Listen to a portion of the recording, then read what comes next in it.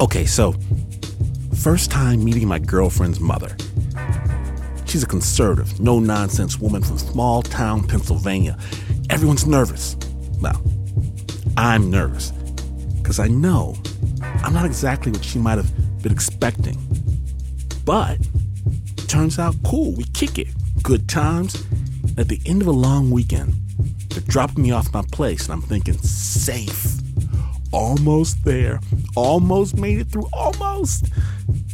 Now, I live in a rehab garage. Maybe not rehab, a garage, but it's cool. I'm not tripping about that. What I start tripping about is that as the woman I am desperately trying to impress pulls up to my crib, several official-looking persons are busy throwing my stuff onto the street. Hey! Hey! Turns out my roomie's been spending my rent check on something other than rent. So, I've got to collect everything off the ground, then get back into the car with the skeptical, conservative lady from Pennsylvania who probably thought a long time ago that I was not good enough for her daughter. I'm mortified. Mortified. Mortified. I call my buddy, Simone Bryce. Hey, you know that house you just bought? Yeah. You need a roommate. I'm on my way over. I arrive with my sorry plastic bags, pitiful. Most respectable homeowners wouldn't open the door. But Simone opens the door. Shows me to my new room, puts some steaks on the grill, hands me a beer, and almost at once, the good times roll. Music, dog. I might be living there to this day. Instead, that same girlfriend I mentioned earlier, we move in together, right down the street. And even as I'm packing my plastic bags, another friend of mine lands in town, down on his luck, desperate, looking for a place to stay. This guy moves in when I move out. He calls his life there with Simone the happy time.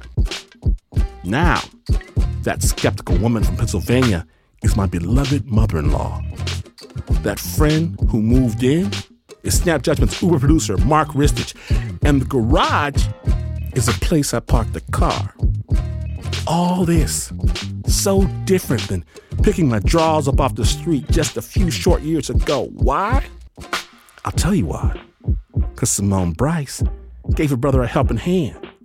So today on the Snap Judgment, from WNYC Studios, we proudly present Backstory. The story before the story. My name is Glenn Washington. You can't get into my place without a garage door opener because you're listening to Snap Judgment.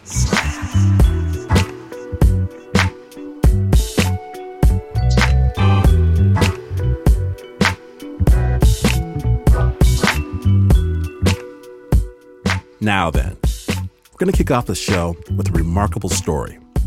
It does deal with sensitive subjects. Yes, small children and sensitive listeners should be advised and all that. But I am in love with this piece, and I think you will be too. See, a couple of months ago, Snap producer Anna Adlerstein, she moved to the Big Apple. But once a snapper, always a snapper. I'll let Anna take it from here.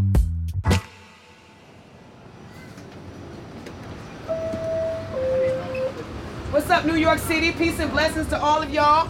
Happy hump day, hump day, hump day, hump day. Look, I got a smile out of you, so I'm good. It's just past midnight on the A train headed to Brooklyn. The car is half full. A woman holds up a binder full of prints and starts flipping through them. So my name is Shakumono.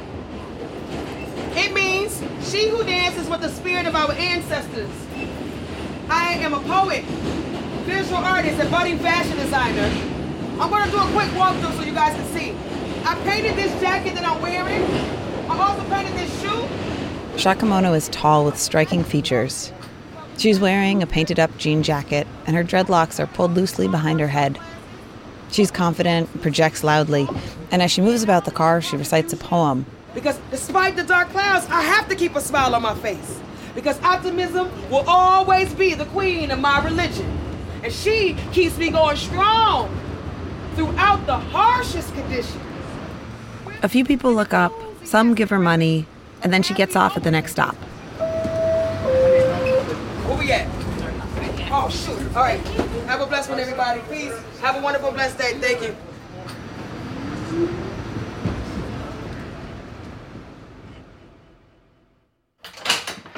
What's up, Anna? How you doing? So good to see you. Thanks for coming. Thank you. Yeah, come on in. The kitchen. It's 1 week later, and Shaw is sipping tea in my living room. She's wearing the same jean jacket from the train. Up close, you can see that it's painted with an elaborate scene of lions and comets and ancient Egyptian symbols. Shaw charges her phone while we talk. Check 1 2 1 2 1 2. My name is Shaw Kimono. It's a pleasure to be here with Sister Anna. Anna. That sounds even more sexier than Anna. Hola, ¿cómo estás? Mi nombre es Anna. We chat about David Bowie and astrology. She's a Libra. And Shaw tells me that she lives in Far Rockaway, but she grew up in Michigan with 4 siblings and her mom. My mom worked for the slaughterhouse, and she slaughtered pigs for a living and salted them. So Thornapple Valley bacon and all of that, yeah, my mom was one of those people who packaged and processed the meat. She lost her job. She had that job for almost 10 years. So she lost all her benefits, all her pension. She lost everything.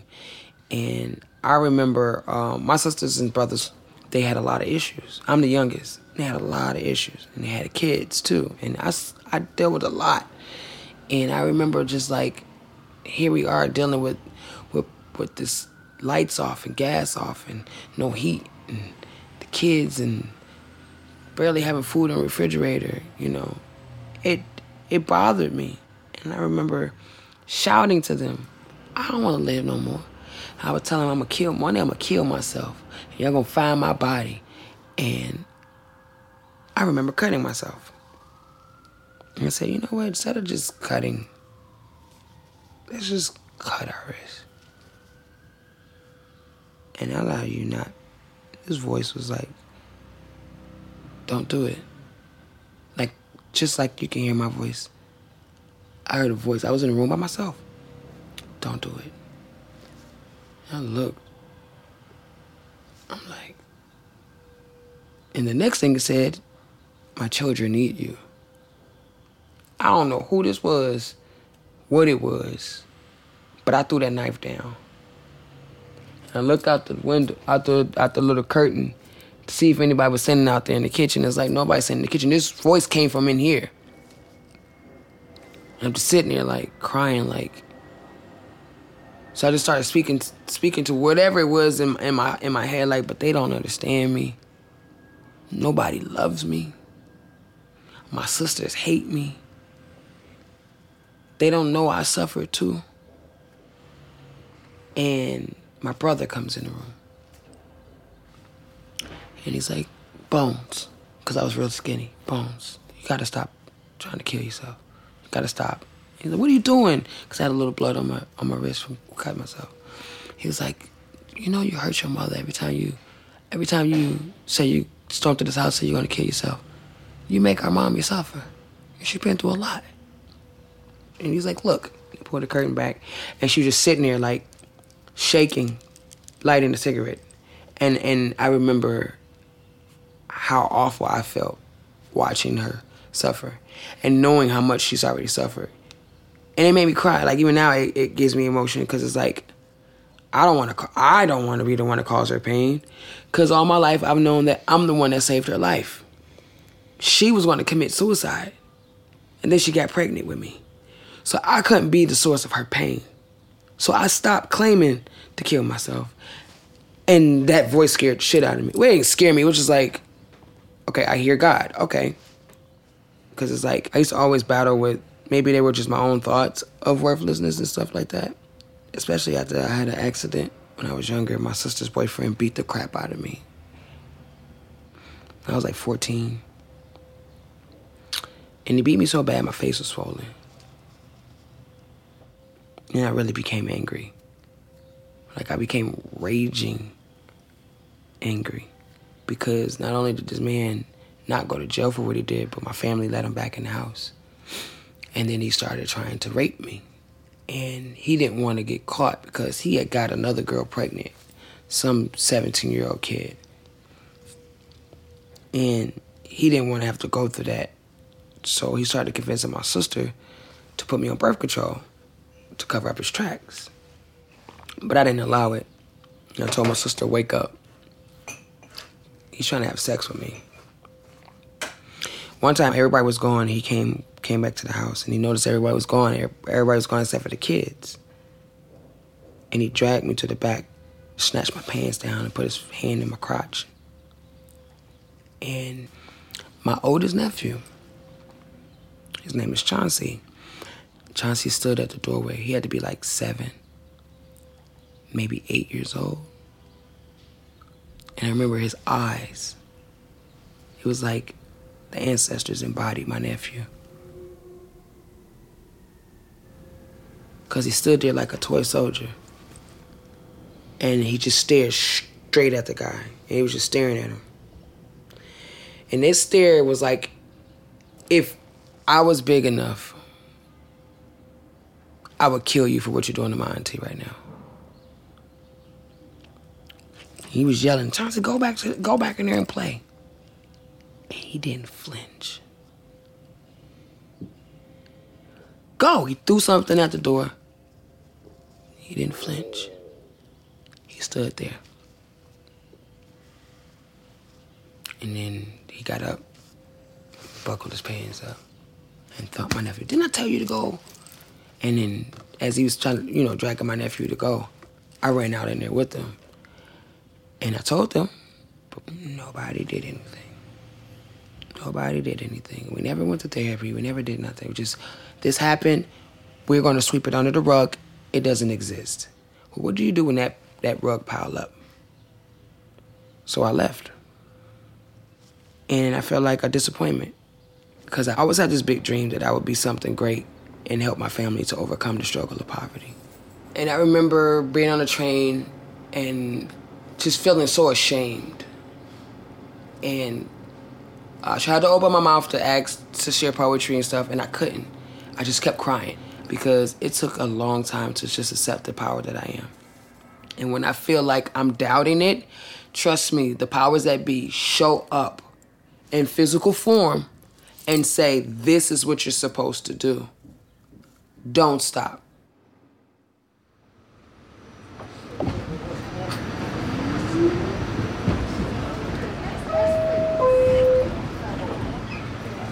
So my name is Sha Kimono, brothers and sisters. It means she who dances with the spirit of our ancestors. I am a multi-talented artist. On the express train back to Manhattan, Sha holds onto the pole in the middle with one hand and her papier-mâché shoe with the other. As she speaks, a couple of middle-aged women who look like they're dressed for church nod along. Because as a child who grew up in poverty, I found that some people who never been through the struggle may never understand it if they don't have a third eye. Yes. A young boy and his father sit across from her, and the boy's eyes stay fixed on Sha the whole time, watching her as she swings from the pole. Be grateful that you don't have to go through that struggle. Be grateful that you got a good father and a good family. Some people don't have that. As Sha is about to get off, the boy rushes up to her and asks for a card. Can I get a card? Yes, you can. Absolutely. You're welcome. All right, this is my stop. We all get off the train together, and when the crowd thins, the boy and his dad are still with us on the platform. They tell Sha that they're living in a shelter. Are you serious? Sha takes the boy by the shoulders. Don't give up. And don't let this situation make you feel bad about who you are. She tells him to listen for the voices of his ancestors, that when he needs them, they'll be there. Don't forget that. That's J. Maz, Paris. It's a pleasure to meet you, Paris. It's a pleasure to meet you, J. Maz. Follow your dreams, and thank you for asking for a card. How Stay old are strong. you? 9. 9. The first time I was homeless, I was 8. We were homeless twice. My mother had the same job. Don't blame yourself. And don't let nobody make you feel less than. Because some of the most beautiful jewels come from the darkness and poverty. You understand that? Keep your head up.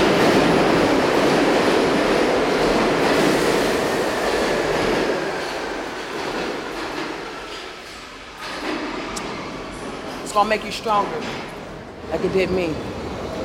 Okay? Peace.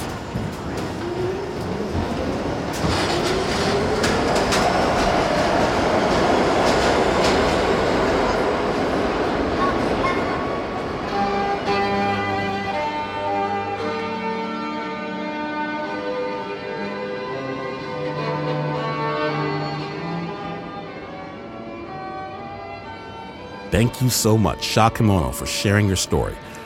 If you're in New York, keep your eyes peeled for Shaw around the 5 boroughs, teaching art classes to youth, at clubs performing music, dance, poetry. We'll have links to her art on our homepage, snapjudgment.org. And if you catch her on the train, send her our love. That story is produced by Anna Adlerstein.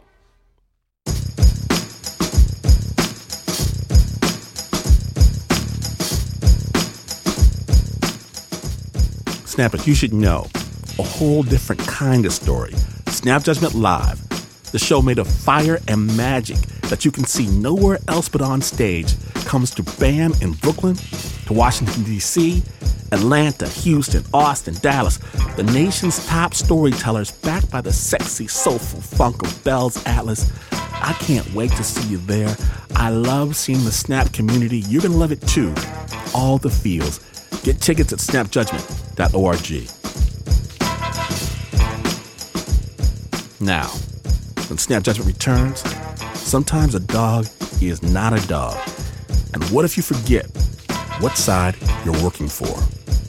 When the backstory episode continues, stay tuned.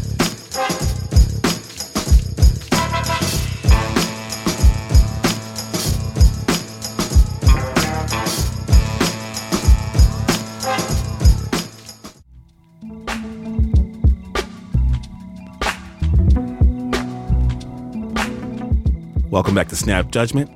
Today on the show, before you have a story, you have a backstory. And our next piece starts with one person just trying to make her world a better place.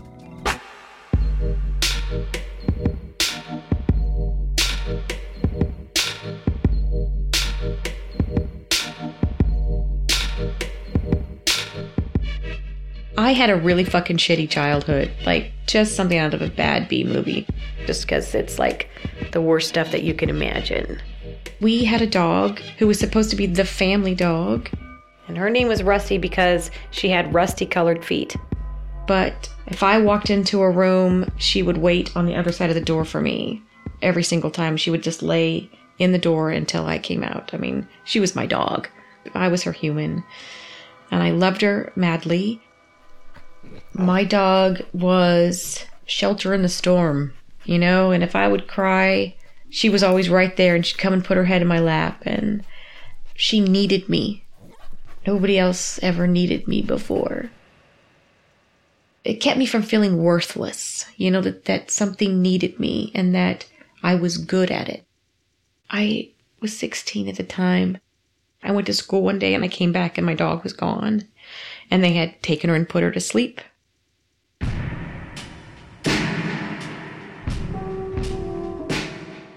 Not that she was sick, but because she peed when she slept a little bit.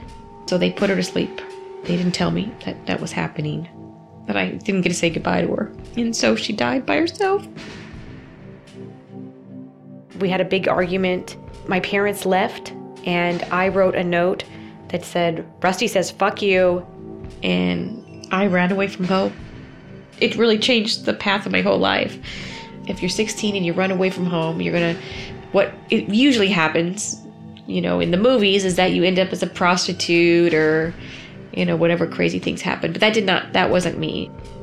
I quit school. I got a job. I lied about my age. I got a job at a toy store. I got an apartment. So that was like in the mid-'80s. I remember during that time, I knew my parents were looking for me. And if they found me, that they would, you know, call the police and make my life miserable. So I remember I saw them once in a downtown area. I ducked into a building really fast, but I was really scared for a minute, but they didn't find me. I was around 30. I had just gotten out of a relationship that was really horrible, and the breakup was really horrible. He did a lot of gaslighting and just made me feel crazy and made me feel very small. I just can't tell you how small I felt. Even though I finally found the courage to get away from him, I felt very broken at the time. I think I was a broken person. I really didn't have a social life. And so afterwards, I very slowly started seeing old friends again. So my friends moved into a house and they had me come and visit. Turns out they had moved in next door, unbeknownst to them, to this very violent gang. This is a very well-known, very violent prison gang. A pretty powerful prison gang. They control what drugs come into the prisons, and they run the prisons.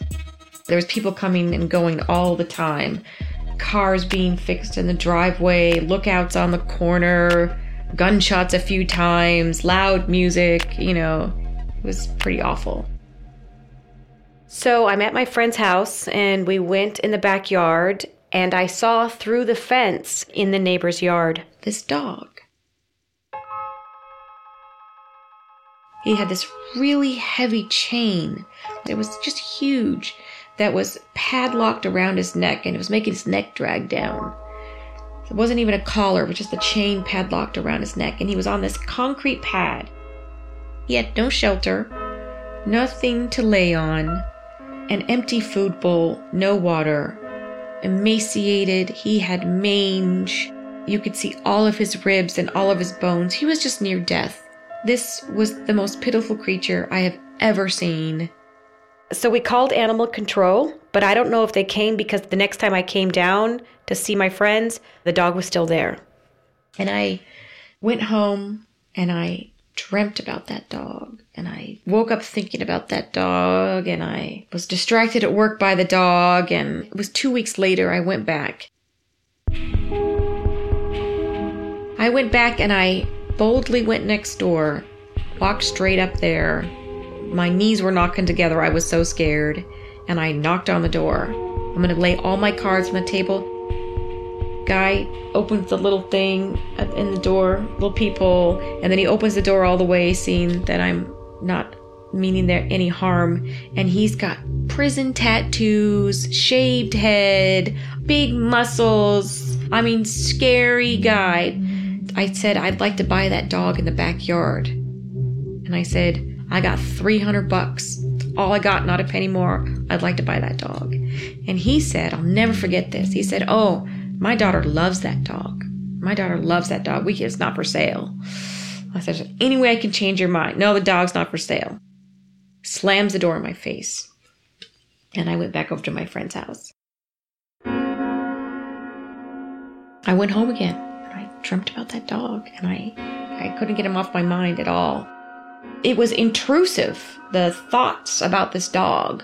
Like I would be, doing my little office job thing that I do, and, a picture of him would pop into my mind. I can't explain why, but I really felt compelled. And I've seen other dogs. I don't think I've ever seen one this bad that I've just said, oh, that's very sad. Someone should do something. Someone should do something, the famous someone, But in this case, I felt like I had to. My friends move out of this house. So I devised this plan.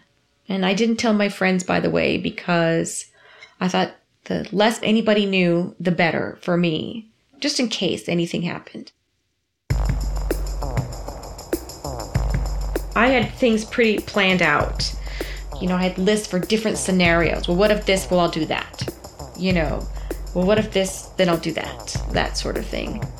And I knew what I was going to pack and how to pack light. I knew the equipment that I needed so that I could keep it in my car just to be able to get out of town. I had plans. I tried to practice going over a fence a little bit and what shoes would fit inside a chain link fence. I wasn't just going to be able to pop over the fence. I was going to need to put my feet in those little things to use them to get over. I'm going to be honest with you. I was really scared, but I was also on a mission. I was going to find him a home where he could be loved and cared for and treated the way that he should be. I took a week off of work. I told friends I was going on vacation. Kind of was. So I packed everything in the car and I drove 4 hours back to this town where this dog lived. I stayed in a Fleabag motel, motel, because I was really short on cash. So my plan was to sleep during the day and wait all night and watch and see if I could find a time when the house was empty. The way the houses are in this city, this is not like an urban environment like it is here. So they'd have a row of houses and a street on a block. And then they had an alley and then a row of houses that faces the next street over. So this long alley, and everybody has their garbage cans in the alley, that sort of thing. And they had a low, about maybe a 4-foot chain link fence. I drove down there, I stayed in the Fleabag Hotel, and I would put all of my belongings in the car with me when I went to watch the place at night. Because I thought my hotel was probably going to get broken into. It was that bad. I found a pretty good place to hang out, where I could still see the yard and the house, but not. It was in somebody else's garage, basically. Sort of a shed garage sort of thing. But I was still able to see the backyard where this dog was and the house. I brought hot dogs, because hot dogs smell really good and dogs love those. And every once in a while I would go and throw him some hot dogs when I kind of wanted him to get used to me a little bit so, he wouldn't bark at me or bite me. Every minute of casing the place, I was terrified. I was sure that one of the lookouts was going to see me and that I was going to get shot. That they were going to think I was the police or going to try to rob them or any number of things. I said, okay, I'm going to give it a week. And then if it doesn't work out, I've done the best that I can. On the third night, the house is empty. Or it's the emptiest that it's been. As far as I can tell. Like all the lights are off. It's pretty early. A lot of times they would stay up later. All the lights are off. It's very, very quiet. And I just said, okay, it's now or never.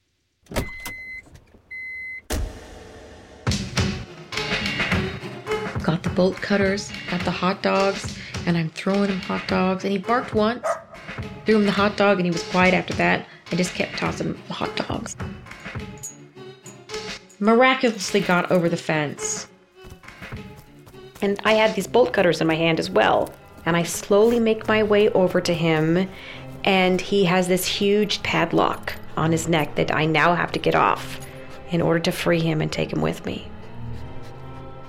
Now, I don't know if you've ever had to use bolt cutters on a lock, but it's like a shot. It sounds like a gunshot. It really does crack. I had no idea that it was going to be that loud, and I just froze. And it took me much longer than it should. I really should have practiced, but I didn't really know how much strength I would need. I just thought, oh my God, you're so stupid. You're just about to be killed and you're going to end up at the bottom of a river. And I heard something and I just grabbed him, and I had this adrenaline rush like I've never had in my life. On the way out, because I was so scared, I jumped the fence like I was a gymnast, with the dog in my hand. And I heard somebody shouting. And I don't know whether it was somebody from the house. Somebody had heard the crack and wondered if it was a gunshot. I just don't know. Got him into the car. I booked it out of there so fast. I ran red lights. After slowing down to see when he's coming, I ran red lights. I thought, well, if the cops stop me, great. Then I'm sort of protected. But there were no police in that area. Forget it.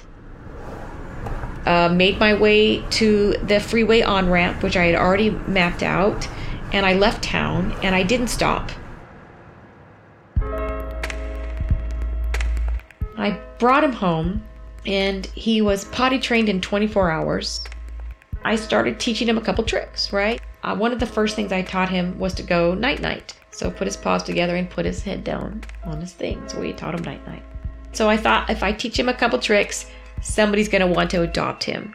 The plan was never to keep this dog, ever. My other friends knew that I had rescued him, but I didn't spread the story far and wide. I just didn't want it to be common knowledge. He was a project. He had broken ribs, probably from where he'd been kicked. You couldn't raise your feet. If I just raised my feet around him like that, just sitting down, he would go crazy. And I think he had been kicked. He was terrified of men, absolutely terrified of all men. I took him to the dog park, and I just want to, really appreciate men who go to the dog park. These really good guys, they really understood when I said, look, he's been abused by men, and I really want to make it men okay, and they got it. For a while, they would have to put their hand way over here and move their body away from him so he would take the hot dog. So that took a while. And then it got closer and closer and closer to where men could finally pet him. It kind of taught me that men aren't all bad either. We were both damaged goods. You know, we really were at the time. Broken, both of us. And then I go in the kitchen, I'm making a salad and I'm chopping carrots. I'll never forget this. He comes running into the kitchen. He gets all down and he goes, night, night. And he looks back up at me. And he kept putting his head down on his paws and looking back up to me as saying, see, aren't I cute? Give me a treat. I'm doing it. I'm doing the trick. Give me a treat. That's the moment that I fell in love with him.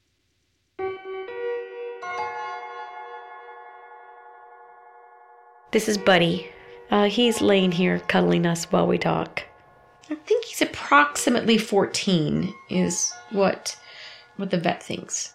He keeps the backyard free of all squirrels for life. It's his job, and he takes it very, very seriously. He loves the dog park. We do some off-leash hiking in the hills, and it's really beautiful. And he loves it. He absolutely loves the freedom of being able to run and go, okay, what's next? Every day is a good day.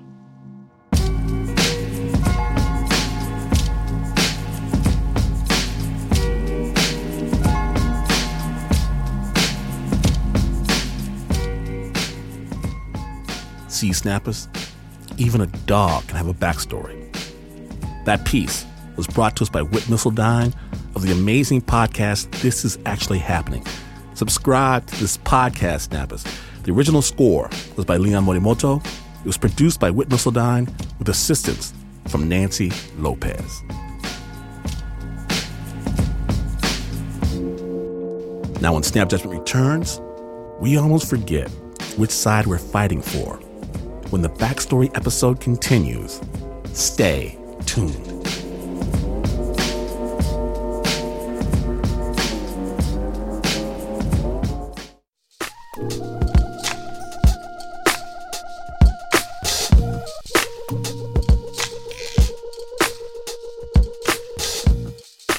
From WNYC Studios, welcome back to Snap Judgment, the backstory episode. My name is Glenn Washington, and for our next journey, we're going back in time to South Africa, the 1980s, when Nelson Mandela was in jail and apartheid was law.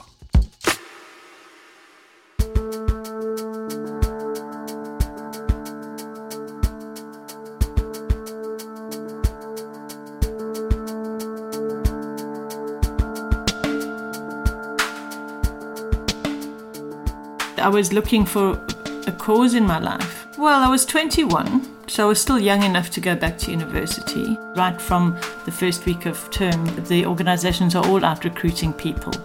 I found it really easy to make friends in left-wing organizations, but I'm here under false pretenses.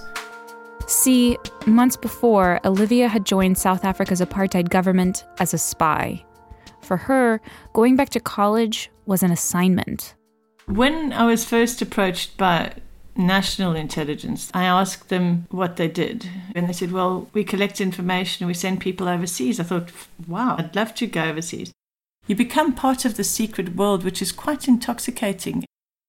But it was only when they said you're going to go back to university that I thought, oh, that was a bit of a reality check. That's not what I was expecting. Olivia's mission? Infiltrate the leftist student groups at Rhodes University in Grahamstown. Posing as an activist, she grew close with organizers who were against the apartheid government, like Priscilla. Priscilla Hall, I actually heard about from files that the police gave me to read before I even went undercover. She was regarded by the police anyway as a kind of irritating liberal. So I met her after I'd got to Grahamstown at one of the meetings that we had. She also met activists who lived in the segregated, all-black township neighboring Grahamstown, like Chris. He was a very sincere young man. Chris was the leader of an organisation in the Black Township called GRACO, the Grahamstown Youth Congress. I met him with one of our mutual lefty friends the first time. Together, they would stage protests, print leaflets, and recruit new members. Then, with that information, Olivia would break off from the group. She'd grab her running shoes and go for a jog down a quiet university road. From there, her security branch handler would tail her in his car, and when the coast was clear, he'd slow down and open the side door. Jump in the car, duck down in a footwell, he'd throw a blanket over me and then drive somewhere where we could talk. Olivia handed over names, addresses, and associates of anyone she thought the government would consider a traitor. My handler said, there will come a time when you will identify with the enemy. It's a perfectly normal part of infiltration, and they sort of warned me of all of this. One night, Olivia was at home when she got a call from Priscilla. It was about 8 o'clock one night where I was at home and she phoned me. She phoned me and she said, Chris's house has been petrol bombed, we need your help. Can you come down there? And so I didn't hesitate straight away. I just thought, oh my God, jumped in the car and drove there. Chris's girlfriend had been injured in this petrol bomb blast and she was sitting there with the blanket over her. And so I didn't realize how badly she was injured. And they said, can you take her to the hospital? And so they put her in the back of my car and I drove to the hospital really quickly. Got to the hospital, jumped out of the car, ran into reception, and there was a bloke sitting behind the counter at reception. And I said to him, quickly, you've got to get a stretcher, get the doctors. I've got a girl in the car who's really been badly injured. And he looked up at me and he said in a very strong Afrikaans accent, he said, lady, is she black or white? And at that moment, I was so angry. She's black, what difference does it make? And he said, well, lady, if she's black, you have to go around to the back entrance of the hospital. So I jumped in the car and I drove around to the back. The doctors, when I did get to the back entrance, were fantastic. But when they took the blanket off and they put her on the stretcher, I realized that her skin was just hanging off her in shreds. They transferred her to another hospital the next day. But the third day, she died. Her burns were too significant. She couldn't survive. And she was 16 years old and she had done nothing. It really got to me. She was innocent. She was just somebody's girlfriend. She was a young girl with her life ahead of her. And she died because her boyfriend was trying to change an evil system. That really affected me deeply and made me really feel a huge amount of anger towards the apartheid system, the whole state, all of its apparatus. From then, I knew that I'd have to do something to make it right. I thought, I'm not just an informer, I'm an intelligence operative, and if there's going to be a way I can make amends, it's going to be in a much more serious and high-level way. Olivia wanted to work for the ANC, the African National Congress, the major apartheid resistance group in South Africa, the same group she'd been monitoring and reporting on for the security branch. But she needed an in. So, when the security branch told her to become a journalist and keep tabs on leftist leadership, she made a contact at the ANC, who asked to meet her in person. A man called Comrade Robert, in a park in Harare. I sat next to Comrade Robert on the park bench and said to him, I'm a lieutenant in the South African security branch and I want to come and work for the ANC. Comrade Robert was quite excited, and eventually we decamped to an ANC safe house and he debriefed me there. And I was able to give the ANC quite a lot of information about other agents. The ANC sent Olivia right back into the field. Now she would report on the inner workings of the South African police force. She would keep posing as a journalist and continue her regular meetings with her security branch handlers. And I remember going to the safe flat, sitting down amongst these members of the South African security police. Everything was the same, but I was different. And so it was now, the main difference for me was that I now was observing details about them. I was very much aware of the risks. I mean, the risk of them finding out that I'd defected. They wouldn't hesitate to harm people whom they considered betrayers. When some of the ANC leadership people in the Eastern Cape disappeared and were found murdered, I knew it was them. So yes, there was a risk of me being harmed by the security branch. But once I had defected, I felt as if I was walking on air. And after 6 months of playing both sides, the ANC told Olivia they were sending her off for military training. The morning of her departure, she woke up excited. A convoy picked her up from her house and brought her to a camp in the brush. There, she met the camp commander.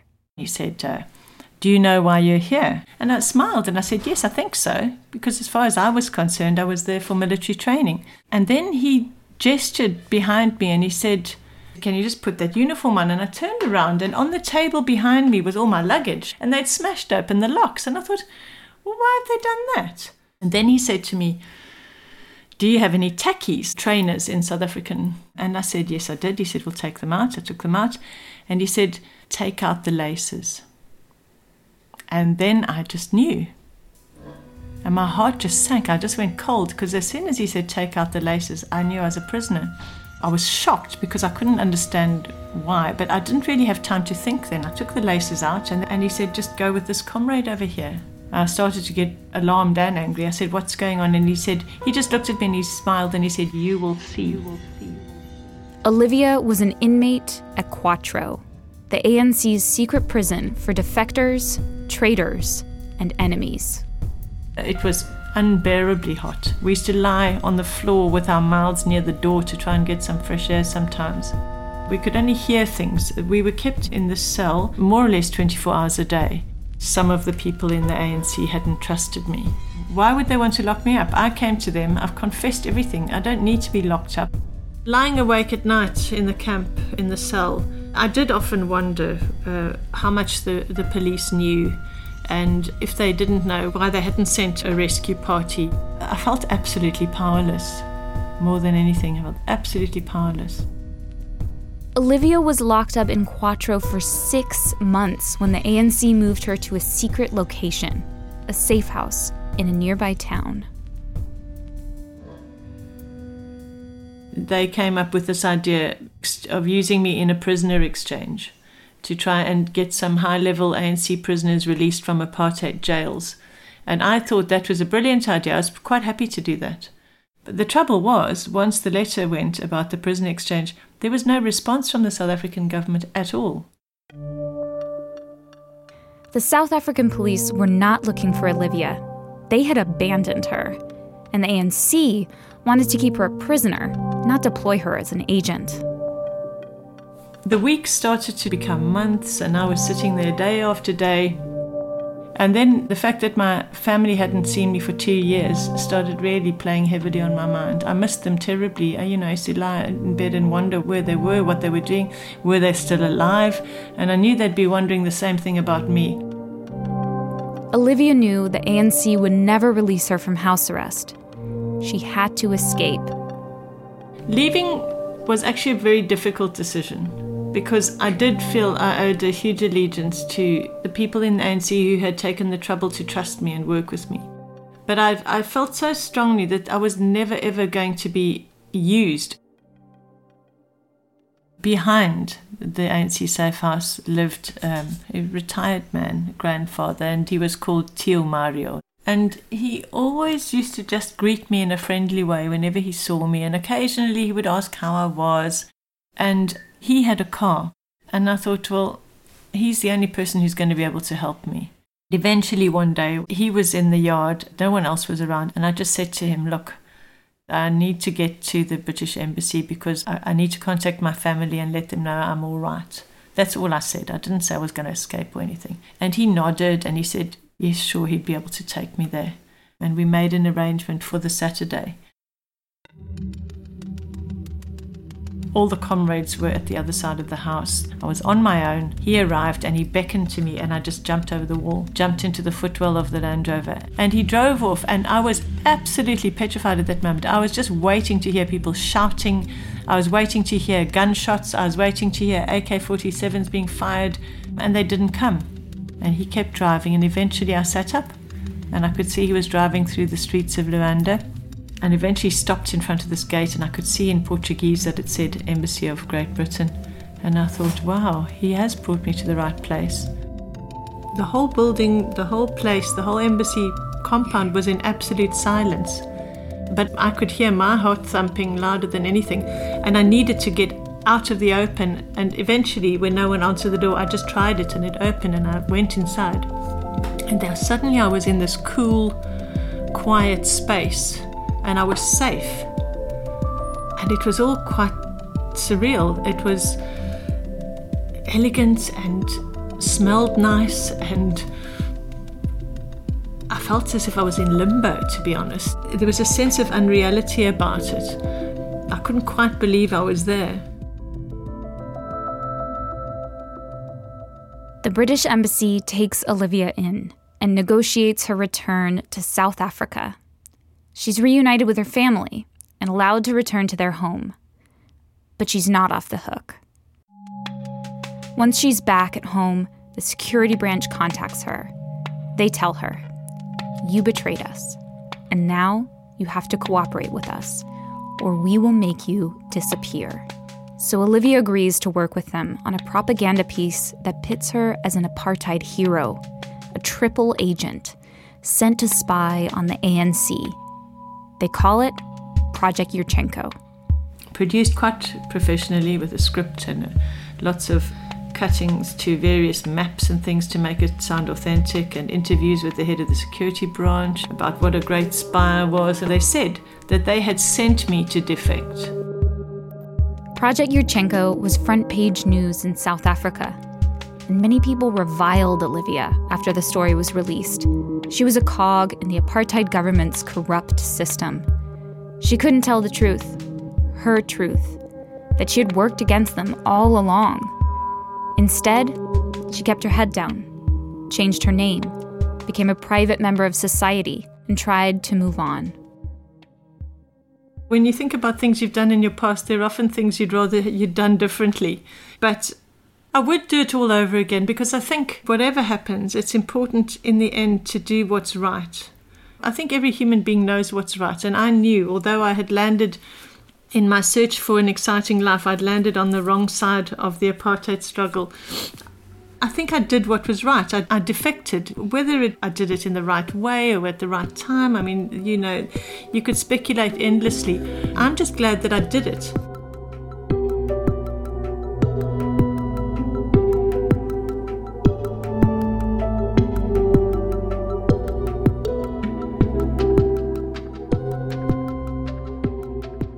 Thank you, Olivia Forsyth, for sharing your backstory with The Snap. If you want to hear more from Olivia, she's written a book, Agent 407. Find out more information on our website, snapjudgment.org. The original score was by Renzo Gorio, and that story was produced by Eliza Smith.